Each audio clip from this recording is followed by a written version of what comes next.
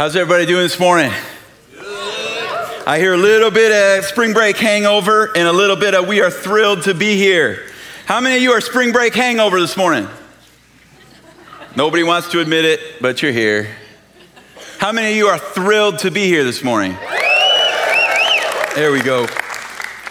I got to tell you, just coming off this last week has been, the afterburn of Resurrection Weekend has just stayed with me all week. It's been awesome. And I hope for many of you that's the case. I wanna spend just a second and I wanna share with you what happened last week, just in some numbers. They're absolutely incredible, and I wanna celebrate this together. But here we go. In 3 services, we had 1,622 people be part of our church. Lots and lots of visitors. Now, to give you a little bit of perspective, most weekends, our New Connections team will get 1, maybe 2 families that come up to them and say, hey, we've been visiting for a little while. We're finally ready. We're finally going to open up our chest cavity and be like, somebody can know that we're here. We don't want to be totally, anonymous anymore. So we're here. So we want you to know we're here. And they talk with our New Connections, and we really start to move into participation. Last weekend, we had 16 families that went out and said, we want you to know that we're here and we're excited to dig deeper into impact. Is that not cool? In addition to that, we had, and many of you were able to witness, and this was just extraordinary. We had 32 people that actually took the dive, and with the word of their testimony, the blood of the Lamb, they were baptized in our midst, and we got to see that. 32 people. And because of those 32 people and their willingness to proclaim that their life was a representation of the resurrected Jesus, we had 67 declarations, and 67 people said, I am giving my life to Jesus this weekend.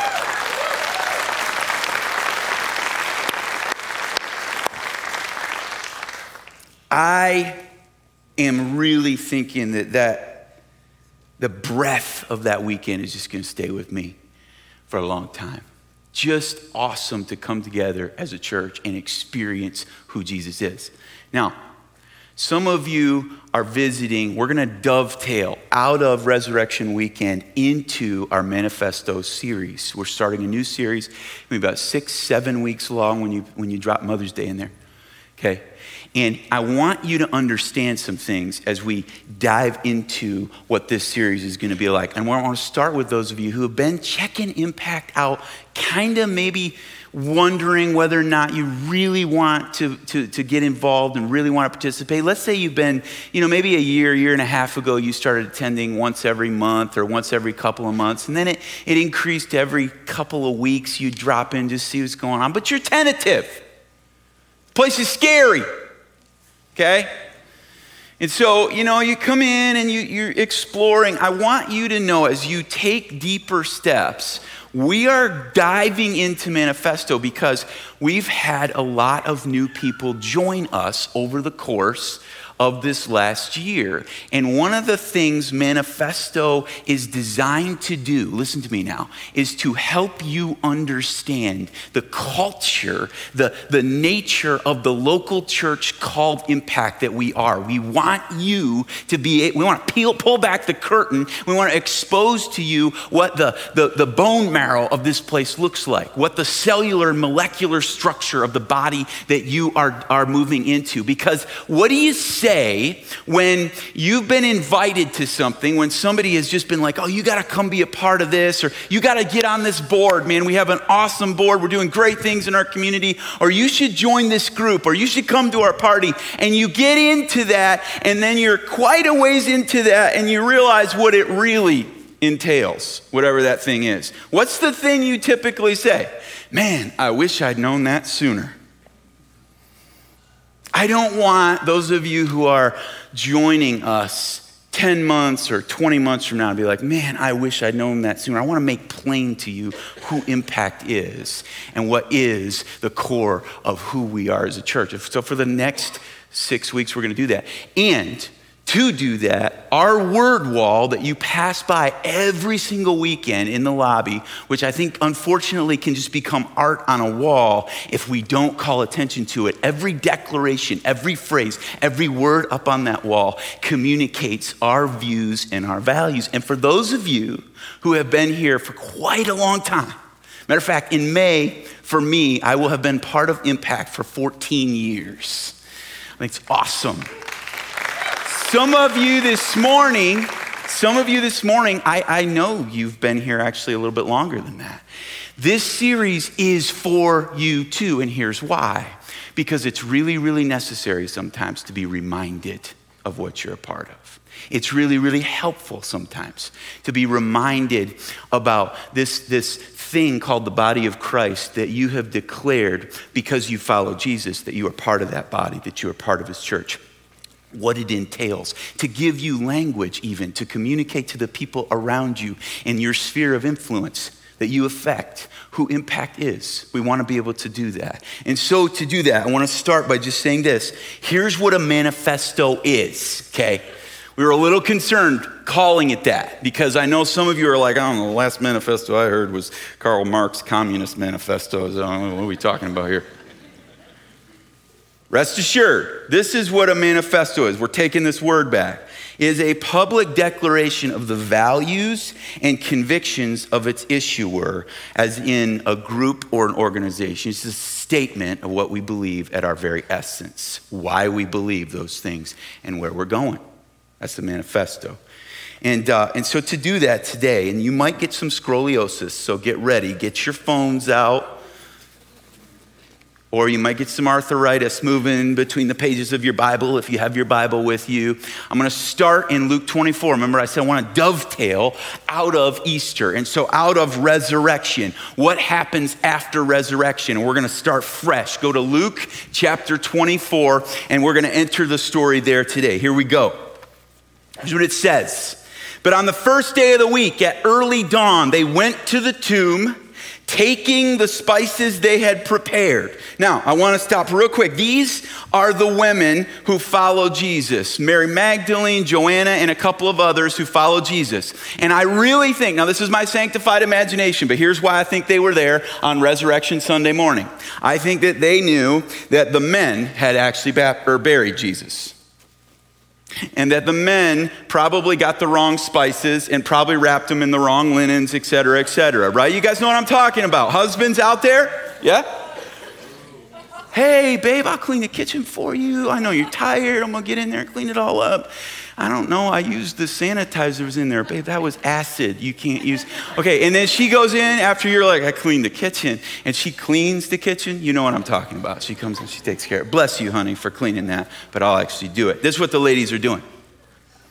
We're going to get the right spices. Joanna, go get those. Let's get the linens. We're going to get Jesus buried the right way. And they found the stone rolled away from the tomb. But when they went in, they did not find the body of the Lord Jesus. While they were perplexed about this. Now, I want to stop there for just a second. And all I want to say is this. Sometimes part of why it's scary to jump into a church and to join, especially if you're un- and de-churched, that is, you've never been part of church, you don't know anything about the story of Jesus, or you've been de-churched and somebody's hurt you, part of why it can be scary is because it's perplexing. Sometimes you come in confused and you're like, I don't know, I'm not real good with the Bible study uptake. You know what I'm saying? I sit there and I read it and it just doesn't make sense. You are in good company. In fact, you're going to make a really good disciple based on this story. These women had been with Jesus. They had experienced Jesus. They had gone through all sorts of things with Jesus, and they are staring at this empty tomb and they are confused.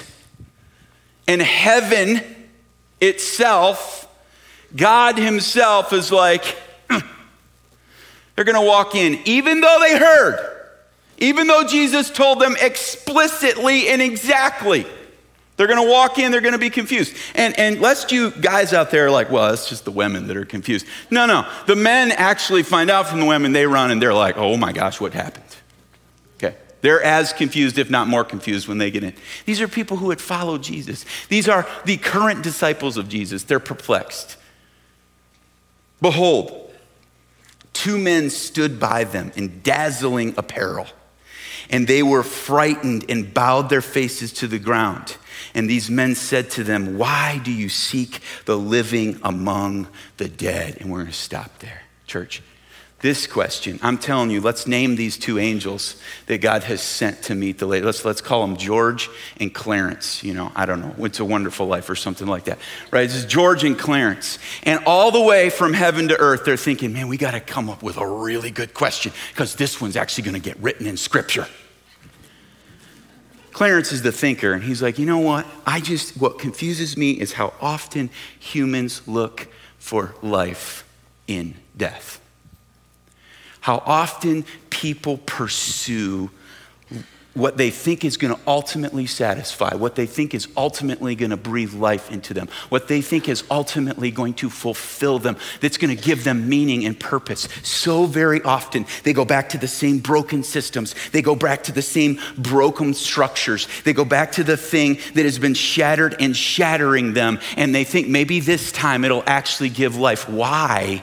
Clarence says, why do you seek the living among the dead? We do this, my friends. We do this. Let's talk about money and stuff for just a second. Money and stuff. Now, most of you are going to be like, I don't pursue that. That's not my life pursuit. Yeah, but every single week you get up and you dedicate an extraordinary amount of your energy, resources, and time to money and stuff. And for a lot of us, it becomes the cul-de-sac of stupidity. And I say that with great affection. But we just go round and round, back to the same thing, looking from stuff for more meaning. And I get it, right? And I'm not saying money and stuff is stupid. I'm actually saying you're stupid. Me too. Me too. I'm not joking. I can see one ad at Cabela's. One, just a commercial. And that's something I never thought about before. But now I have to have that thing. That thing is going to satisfy. And then I get the thing, and then the thing doesn't satisfy. And instead of learning, I'm like, well, it's because it's an old thing, so I'll go to a new thing, right? I'll chase a new thing. We do this. It's a cul-de-sac of stupidity. Not that money and stuff is bad, but we're going to the wrong place for life. We're going to an inanimate thing that cannot provide life. And it gets even worse. It gets even crazier. And the angels are like, how do we say this? Don't look for life out of death. Last I checked, in America, still about 100% of us die. I think the death rate is around 100% of Americans. Is that correct? I think that's the statistic recently. Okay, so what happens when you die? All your treasures. This is what happens to your stuff. The thing you absolutely had to have. All the stuff you love so much. Your kids are going to pilfer through your stuff. And all they see, I hate to tell you this, is junk. Your treasures is their junk that they got to take care of, at least 98% of it. And they're literally going to hold up like wow, these mom jeans. When did mom get so big? We better take that, down to Fromm's Treasures thrift store and give it to them. And you know what we're going to do? We're going to make money off your deadness. Amen. That's just the truth. Clarence and George are like, don't go to money and stuff. Here's just one more for you, golfers. Remember the clubs you absolutely had to have? Some dude you don't even know is going to pick those clubs up down at Fromm's Treasures thrift store and be better golfer than you with your clubs. It happens. But we go back to money and we go back to stuff. How about status? Here's another one, status. If I could just get the next degree, if I could just get the next job promotion, if I could just get that title, I want that title, man. That title will fulfill me. And you know what it is? It's like climbing Mount Everest. Every time you come over what you thought was the summit, there's another summit. Every time you get the vice presidency, and that's what you were after, you find out there's 35 other vice presidents of the same thing in your company. And so maybe the presidency will do it for. And eventually you get to the thing and you attain the thing and you're like, there's nothing but emptiness in that thing. I just leaned success up against the wrong wall is what I did. Or how about self-improvement? Self-improvement. You fitness nuts out here. And I believe in health. I think it's important to take care of the temple that God gave us. Amen? That is important. But when you deify your fitness and you spend every waking moment taking selfies of the abs you're developing and posting them so everybody else can see them, I got a news flash for you. I don't want to see your abs. You've taken something that will not ultimately satisfy, and you're on you're racing to try to get to the next thing and to the next thing and to the next thing. Or hobbies, self-improvement in your hobbies. Back to you golfers, picking on you golfers. You're never gonna be a great golfer. You're never gonna be the best. I've played with some of you. You cheat anyway. Well, just give it a little boot. Nope, that's not. Oh, there it is. Yeah, oh, I got it right there. Okay, all right, whatever. It doesn't satisfy the longing or the yearning of the depth of purpose that Jesus Christ and him alone can satisfy. And do you know why? Because what we're doing in all these things is we're worshiping and serving created things rather than the creator who made us in his image to find our ultimate fulfillment and satisfaction in him. And that's what these angels know. And they're like, man, we gotta remind you of some stuff right now because you're going after the wrong thing again in the wrong place. Why are you doing that? We do this with religion. We do this with relationships. How many of you just putting way, way too much emphasis on relationships in your life? Over and over again. The ultimate fulfillment in that next relationship. We do this singles looking for the person who's going to fulfill you and complete you. Let me just tell you, talk to some married people and ask them if another human being is completing them. Marriage is good, glorious, it is. God intended it, but it's that person will turn frail and brittle and fragile, and they will crumple under the weight of your worship of them because your worship belongs to God. And so we could go on and on about the things that we move from a position of created thing to the creator himself, but our angels are like, we want to draw your attention back to something. So verse 6 says this, he is not here. See, he is not here. He has risen. Remember, here's our reminder, church. Those of you who've known Jesus for 5 hours and those of you who've known him for 50 years, remember how he told you while he was still in Galilee. I think the angels are perplexed. I think the angels are like, we're confused. He told you in Luke 9 twice exactly what would happen. He said it again at least pretty clearly to our thinking in like 13. And in 18, Luke 18, he was so explicit. Hey guys, gather around. This is what's going to happen. Sinful men are going to hand me over to be crucified. I'm going to be killed, crucified, flogged, and then I'm going to rise from the dead. He told you this. So we thought you people, you disciples would be like waiting Sunday morning outside the tomb, the rock, all of you gathered around like 5, 4, 3, 2, here he comes. 1, move that bus. Jesus. That's what we thought you were going to do, but you didn't do that. Matter of fact, while he was still in Galilee, he told you these things, that the Son of Man must be delivered into the hands of sinful men and be crucified and on the third day rise. And they remembered his words, and returning from the tomb, they told all these things to the 11 and to all the rest. You know what I think? I think the angels are perplexed for a very good reason, because I think it is so easy for us to miss Jesus, and that is what we cannot do.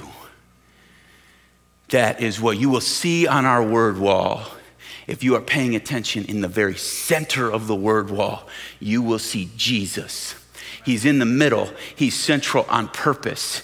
He is in bold on purpose because it's always been about Jesus. It is still about Jesus, and it will always be about Jesus at our core, the very core of who we are as a church. And that fact needs communicated.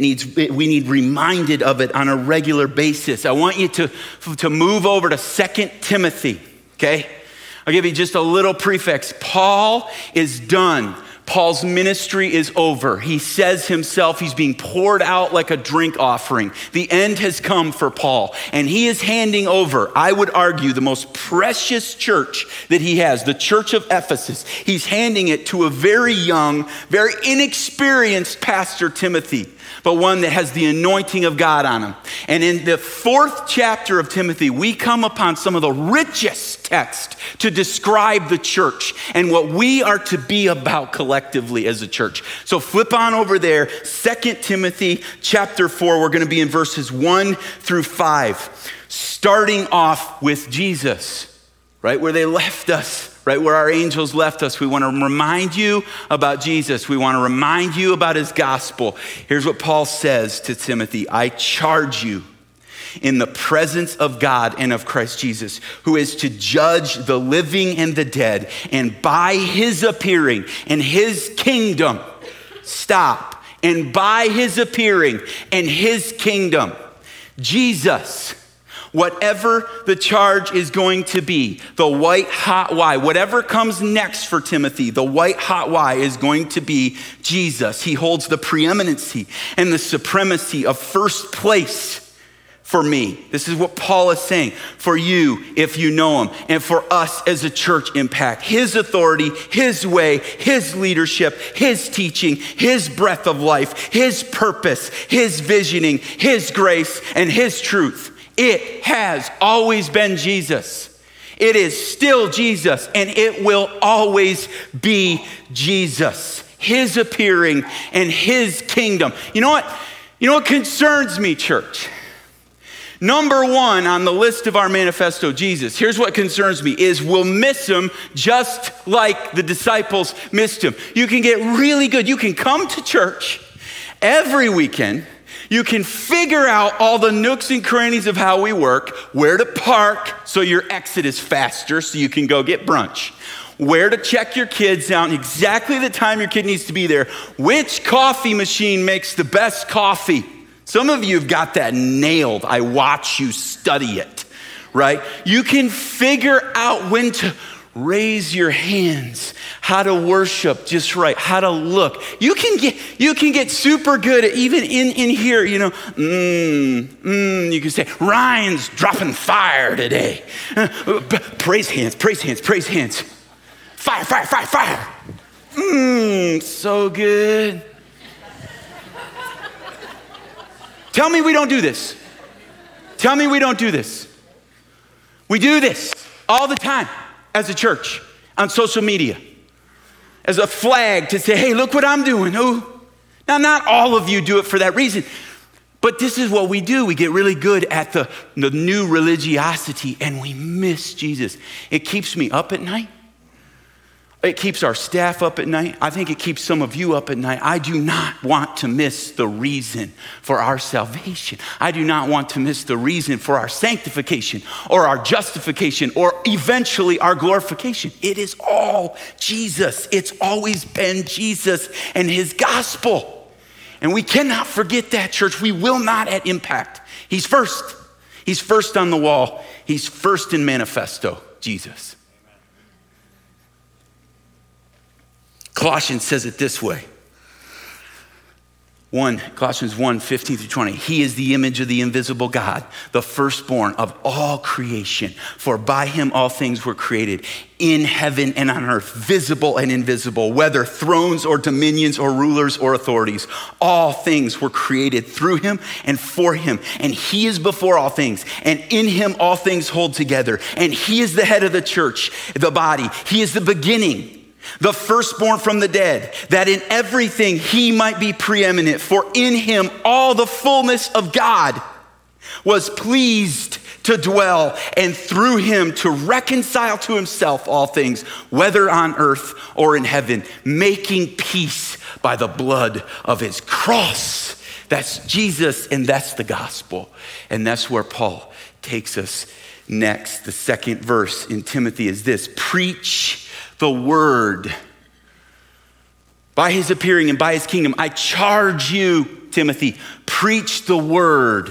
Be ready in season and out of season. Listen, preaching the word. Jesus heralds, his bards, his storytellers are you and I.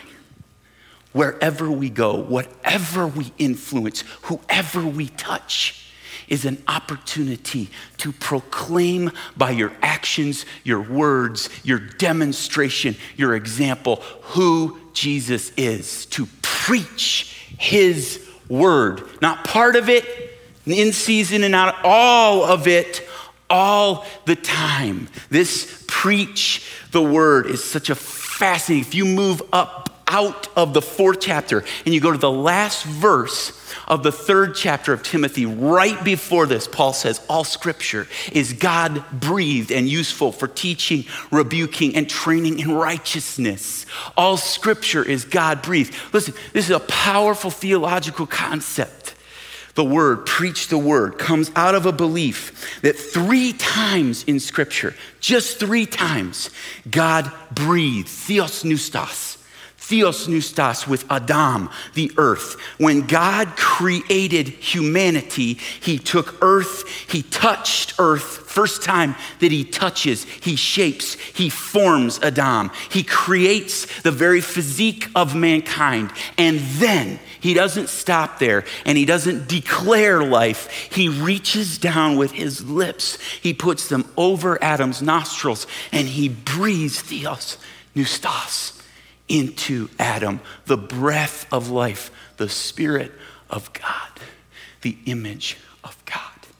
It's the first time that it happens. The second time that it happens is these terrified disciples that should have been welcoming the tomb being empty. They should have known what the heck was going on. They are huddled up in a room, hiding out because they are certain that their leader's just been killed and they're next. And Jesus appears to them after this story we read in 24. And he comes just appearing through the walls, however he got there, and they're shocked. And in this moment, Pentecost, Jesus breathes, it says, the ruach of life, the spirit of life over the church.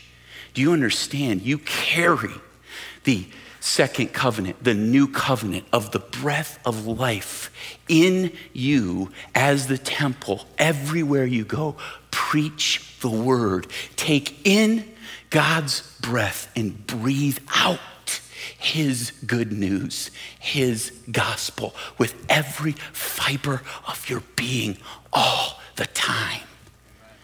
Paul is saying the third thing that got the breath of life are the Holy Scriptures. The word has been breathed on. So you can be assured that the more you digest, the more you consume, the more you eat the word of God, the better able you will be to disseminate that word, the better able you will be to tell the story of Jesus. 3 things that have theos neustos. Let's make sure the church is doing this. And listen, be ready in season and out of season. Preach the word, be ready. And here's what this means. It's not always going to be popular. How many of you know that personally? There's going to be times when people are just eating. They want to hear. They're desperate for it. There's other times where they're going to be like, shut the front door. Literally and figuratively, get out of my life. I don't want to hear it. I don't want to hear that. I want to keep living in my deception. I want to keep living in my deceit. Be ready in season and out of season. Here's Paul. Hey, church! Listen up.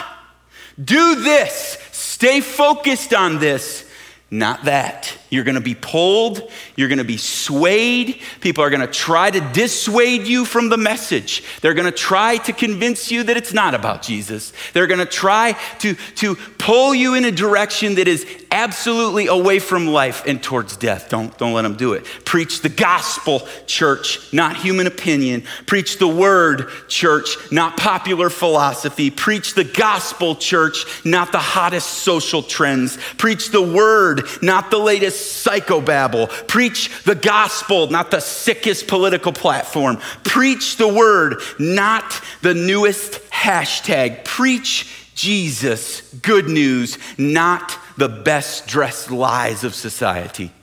Amen. And he's saying it, and he's intent on it because he knows it's going to be a problem. See, here's the deal. The gospel isn't about making bad people better. It's not. It's about making dead people alive. And that is a far more significant and sobering call. In season and out of season. This passage from 1 Corinthians hit me between the eyes this week. Listen to what Paul says in 1 Corinthians about this. He says, and I, when I came to you, brothers, did not come proclaiming to you the testimony of God with lofty speech or wisdom. I didn't. I know that. I know I'm not the greatest preacher.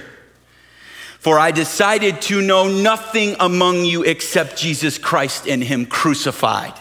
And I was with you in weakness and in fear and much trembling. And my speech and my message were not in plausible words of wisdom, but in demonstration of the Spirit and of power, so that your faith might not rest in the wisdom of men, but in the power of God. I love that. So encouraging to me. Should be so encouraging to us as the church. You're going to tremble. You're not going to think you have anything worth saying to say. You're going to be convinced if you open your mouth, you might lose your job. You are going to be in every way pushed away from preaching the word. You know, this is not the season to say that right now. You also know the Holy Spirit is saying to you, say it. Share it. Do it.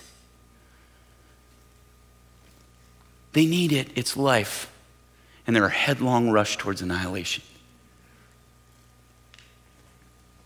I'm going to preach the word. We are going to preach the word. The second manifesto is the gospel.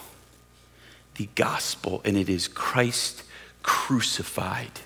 And it is Christ dead and buried, and it is Christ raised to life for us. It's the gospel. It's the good news that brings ultimate life satisfaction and fulfillment. We at Impact as a church will never stop preaching the gospel here. Do you understand me, church? We will hold its significance high. We will make it of paramount importance.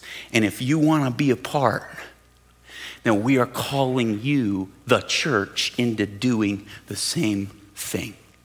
I sometimes get frustrated because some of us like to sort of sidle up to one of my teaching team on occasion because you've been in church for a really long time, years and years, you heard it all.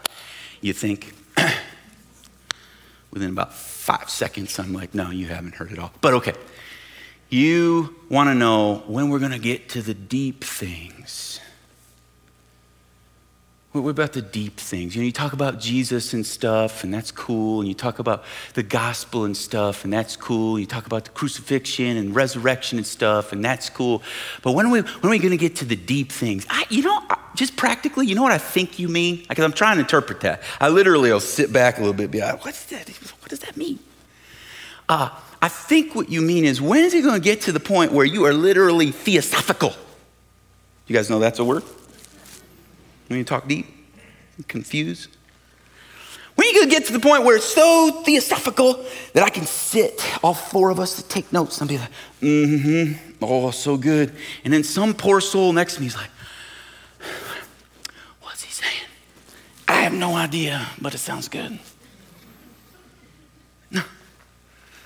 The gospel is not a shower that you spritz yourself with on occasion to clean up. The gospel is the whole ocean, man. It's the whole thing. It's simple. It needs to be. It's basic. It's gotta be. It's easy to understand. It is necessary that it's easy to understand. And it is complex. And it is deep.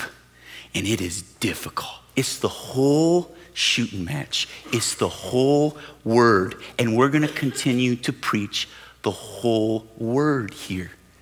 Now, I'll give you one example. If you wonder what I'm talking about, sometimes people are like, well, there's parts of the Bible I just don't like. I don't want to go there. And if you've ever taught like a college age class, the Song of Solomon, I don't know if any of you maybe have ever done that.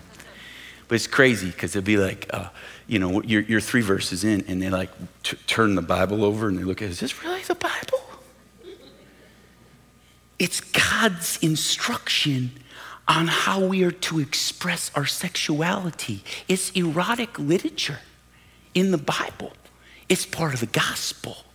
Ben was talking earlier. We're gonna talk about this, how the gospel gets in and affects and influences and brings life, real life to our marriages so that our marriages look different than the world around us. Amen. Is that in the Bible? Can't believe it. Oh, there's stuff in there. He moves on. He says, preach the word, be ready in season and out of season, reprove, rebuke, and exhort. We're going to stop right there. This is the third phrase, and it is sincere love you'll find on the wall. And reproving and rebuking and exhorting is just this, church. It is truth. It is truth. It is delivery of the truth. And if it's not sincere, if you're not doing it sincerely, it doesn't sound like the truth. And if it's just the truth without sincerity, then you're just beating people over the head with it. But look at what he's saying. This is where in the passage, if there's an ouch, it's right here. To reprove is to reprimand. And it's actually specifically in the Greek to reprimand our thought life, to be transformed by the renewing of our mind. He's saying the scriptures can and should be used to transform the way we think. And some of us are squirming already because we don't love that. It goes further. Rebuke is an active criticism, but in the Greek, it's an active criticism of your feelings. How many of you love the phrase, don't tell me how to feel? I didn't write it. The scripture will tell you how to feel. The scripture will tell you that you have, through the power of God and the Holy Spirit, the ability to take dominion over your feelings. Amen. Now, I'm not saying it happens like that. No. For some of us, it does. For others of us, we need reproof and we need rebuke over and over again. And the next one is exhort. And you thought I was going to get better because exhort sounds nicer. And in the NIV translation, I think they kind of gave some ground to, well, one of these three has to feel kind of nice, right? So we're going to translate it encourage. And it does mean encourage, but it means encouragement and a whole lot more. Exhort is to spur someone on.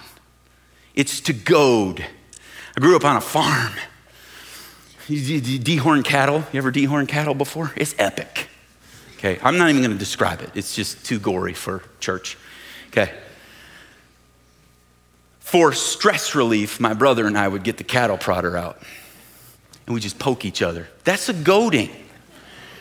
It means to take someone who's going in a perverted way, that is a way away from God, who's in a headlong rush to escape God, wayward, and to take that person and actually redirect them with a goad or a prod. Yes, it's encouraging. It's just encouraging in a very different direction. Exhortation. I have a rooster. I'm going to tell you a quick story.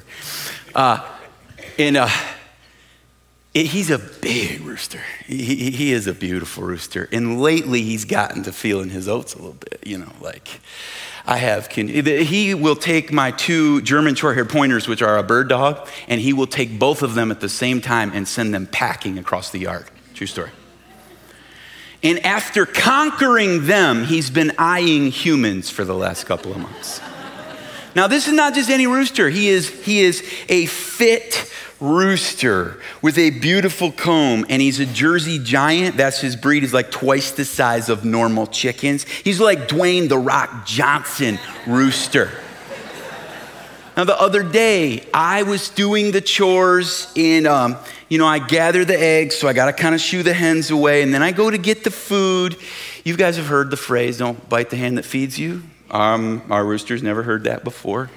I scooped up some grain. I took it in. I'm pouring it in. I should have been paying more attention. I know. I grew up on a farm, right? I dumped the stuff. I turn. I'm in the doorway. I'm like walking out, and this rooster claws up the back of my leg like it is some sort of ladder. And he's got both spurs going, and he's got his beak pulling himself up. And I'm telling you, just so you know this about me, fight or flight, my natural knee-jerk reaction is not flight, it's fight. I wasn't even sure what it was. I just knew I was being attacked. And I landed a heavenly haymaker on the top of his head. I'm not kidding. It was awesome. This bird does 6 flips into the middle of the horse pen, like wings out. Several minutes. Cannot gain its consciousness. Some of you are like, "Oh, it's so mean to do that to a bird." Should have seen the back of my leg. Okay. And here's the deal. If something doesn't redirect him, if something doesn't reprove, rebuke, and exhort him to move in a different direction, he's going to do that to one of my kids. And you want to talk about lights out, it's going to be lights out in a whole different way for him. So there is a kindness in this rebuke, but Paul does not stop there. And this is why it's beautiful. Radical grace is our 4th radical grace. You'll find it on the wall. He says, reprove, rebuke, and exhort. How?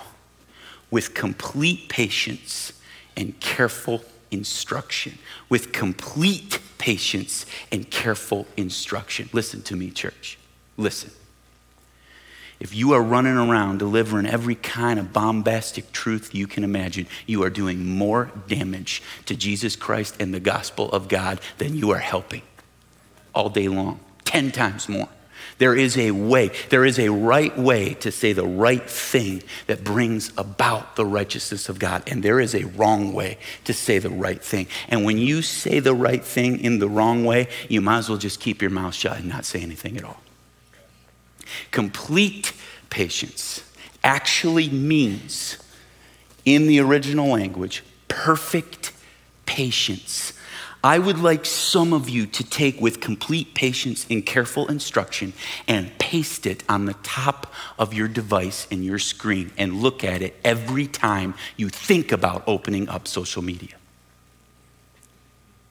Careful instruction means to take care that you do not allow carelessness into how you are going to deliver sincere love. Radical grace, listen. Radical grace is how you came to know Jesus no other way. His grace is what allows us to come to him. Nothing you did and nothing you worked at. And believe you me, if we're going to deliver the gospel, it has got to be with radical grace, the same radical grace that was given to you when God breathed the ruah of life over you, has got to be the same radical grace that you use when you communicate to others of his goodness. Complete patience, perfect patience, and careful instruction.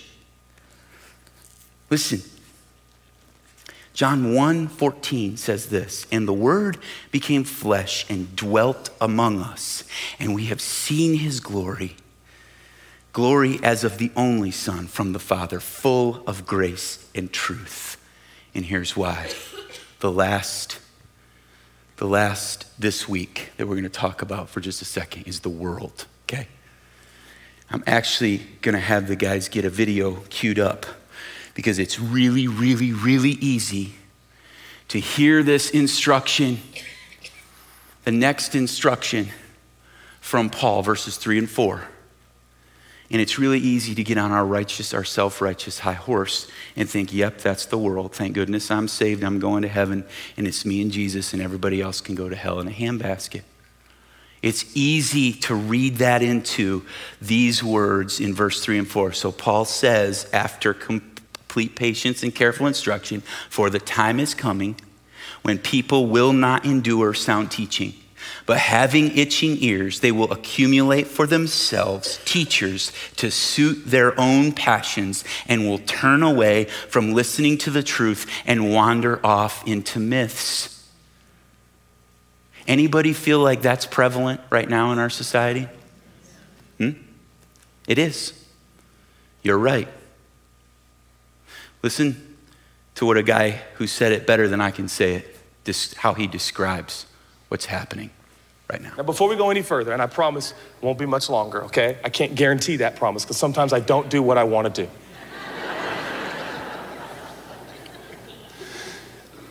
Can we come together on one big thought before we go any further? And that is that this idea that is being popularized in modern society and culture, and it's been around for longer than modern culture and society, and that is that your feelings are truth.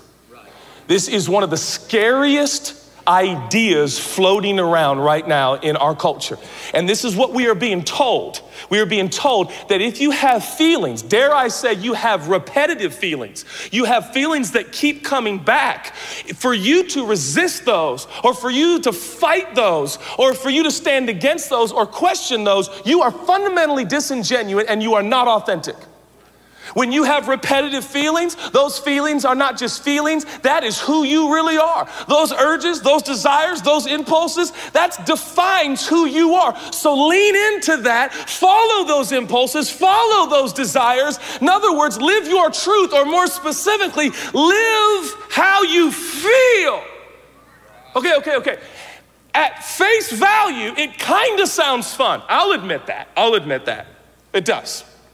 It kind of sounds fun until you step back as a logical person and go, the whole constructs of our society and governments, countries and continents are predicated upon what? People not doing what they want to do right when they want to do it, whenever they want to do it with whoever they want to do it with. In fact, we have police forces, and do you know one of the reasons they're here? To keep you from doing that exact thing you want to do when you want to do it. Why? Because it will be chaos. So they make for great hashtags, but they make for a horrible existence. So it's this idea is fundamentally flawed. That we all go from this place and, hey, I felt it again. Oh, there it is again. Yeah, I'm gonna do it. That's me. No. Don't follow your heart. Listen to me, question your heart.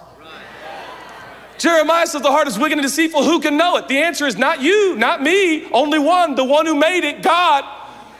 Question your feelings, question your desires, question your heart.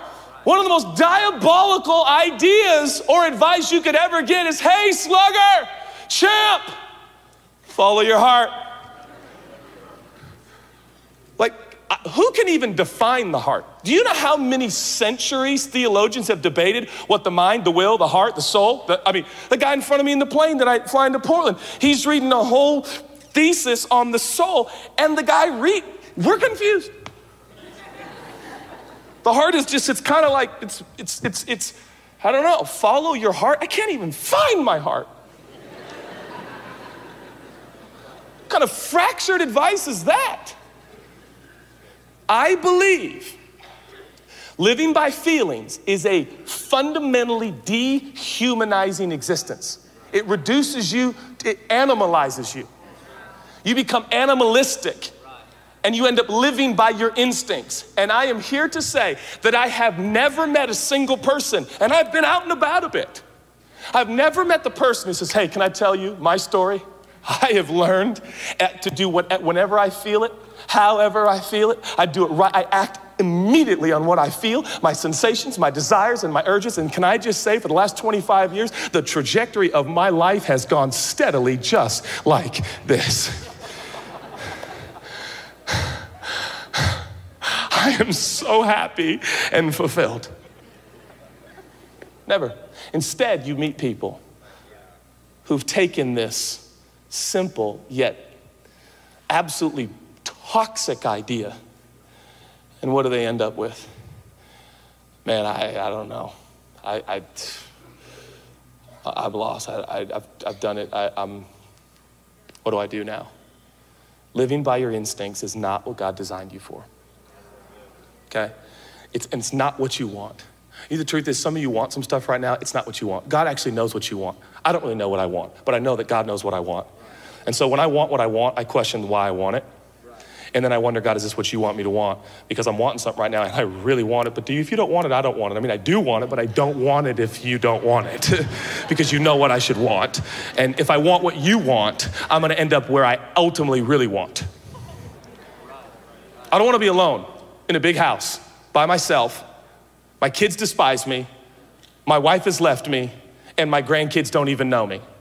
With a strong drink in my hand going, I lived it up. Have you ever met that person who's like, that's what I'm looking for?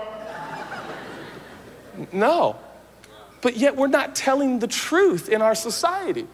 That more often than not, that is the end of living by your feelings.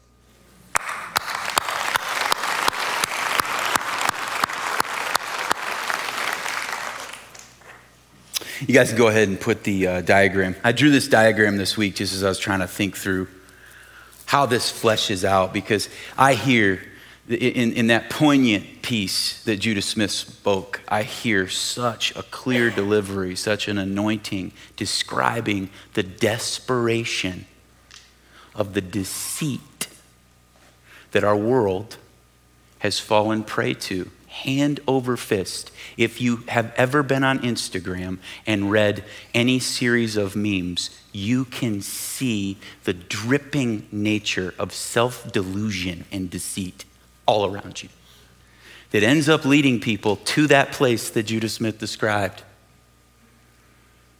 The opposite of life and total death, and I hear desperation. Paul, in verses 3 and 4, describes that kind of world that is out there. But we, church, are charged with taking Jesus, the good news that he's breathed into us, into that world. And so I wanted, for those of us who are visual, I wanted you to see it starts with Jesus. It's always going to start with Jesus and the good news that will save people and eventually transform their lives through radical grace and sincere love, sandwiching what the gospel looks like. Why, though? In the end, what's the what? What's our what? The world. The world. See, if we just come in here as a church and do our little holy huddle and get all fired up, we're getting fired up about nothing. Jesus is like, I didn't do that. If I had done that, I would have stayed in the tomb. Nobody was there to welcome me. I busted out of the tomb and I came and I found you and I said again. And he did it over and over. I could give you story after story of the encounters after his resurrection, calling the disciples back to the point, which is him. As a church, the final charge, Paul says here in verse 5, is this. As for you, and I took the liberty of putting impact in it. As for you, impact, always be sober-minded, endure suffering, do the work of an evangelist, an interventionist. fulfill your ministry wherever you go, church.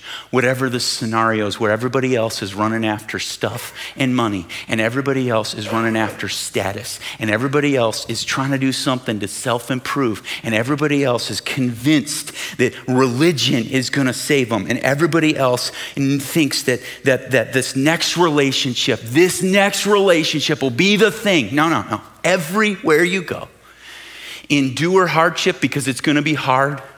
People are going to hate you for it. They're going to persecute you for it. They're going to push back. But the desperation on the other side of that door requires you endure suffering sober-mindedly as an evangelist with the vessel that God has given you, the talents and the gifts and the experiences that make up your existence. Give it all of it to Jesus and see what he will do to rescue other people with you. I'll close from this quote from C.S. Lewis. Just to remind us, I think we need a reminder so often of the people that are on the other side of that door. There are no ordinary people, he says. You have never talked, ever, to a mere mortal. Nations, cultures, arts, civilizations, these are mortal. And their life is to ours as the life of a gnat. But it is immortals whom we joke with, work with, marry, snub, and exploit. Immortal horrors, or everlasting splendors. This does not mean that we are to be perpetually solemn. We must play and laugh and be full of joy. But our merriment must be of the kind, and it is in fact the merriest kind, which exists between people who have from the outset taken each other seriously. No flippancy, no superiority, and no presumption. So this week, I'm asking you this week, tomorrow, this afternoon, Tuesday, I'm asking you to take Jesus and his good news, the gospel, with you, with no superiority, with no presumption, with no arrogance, and with patience and endurance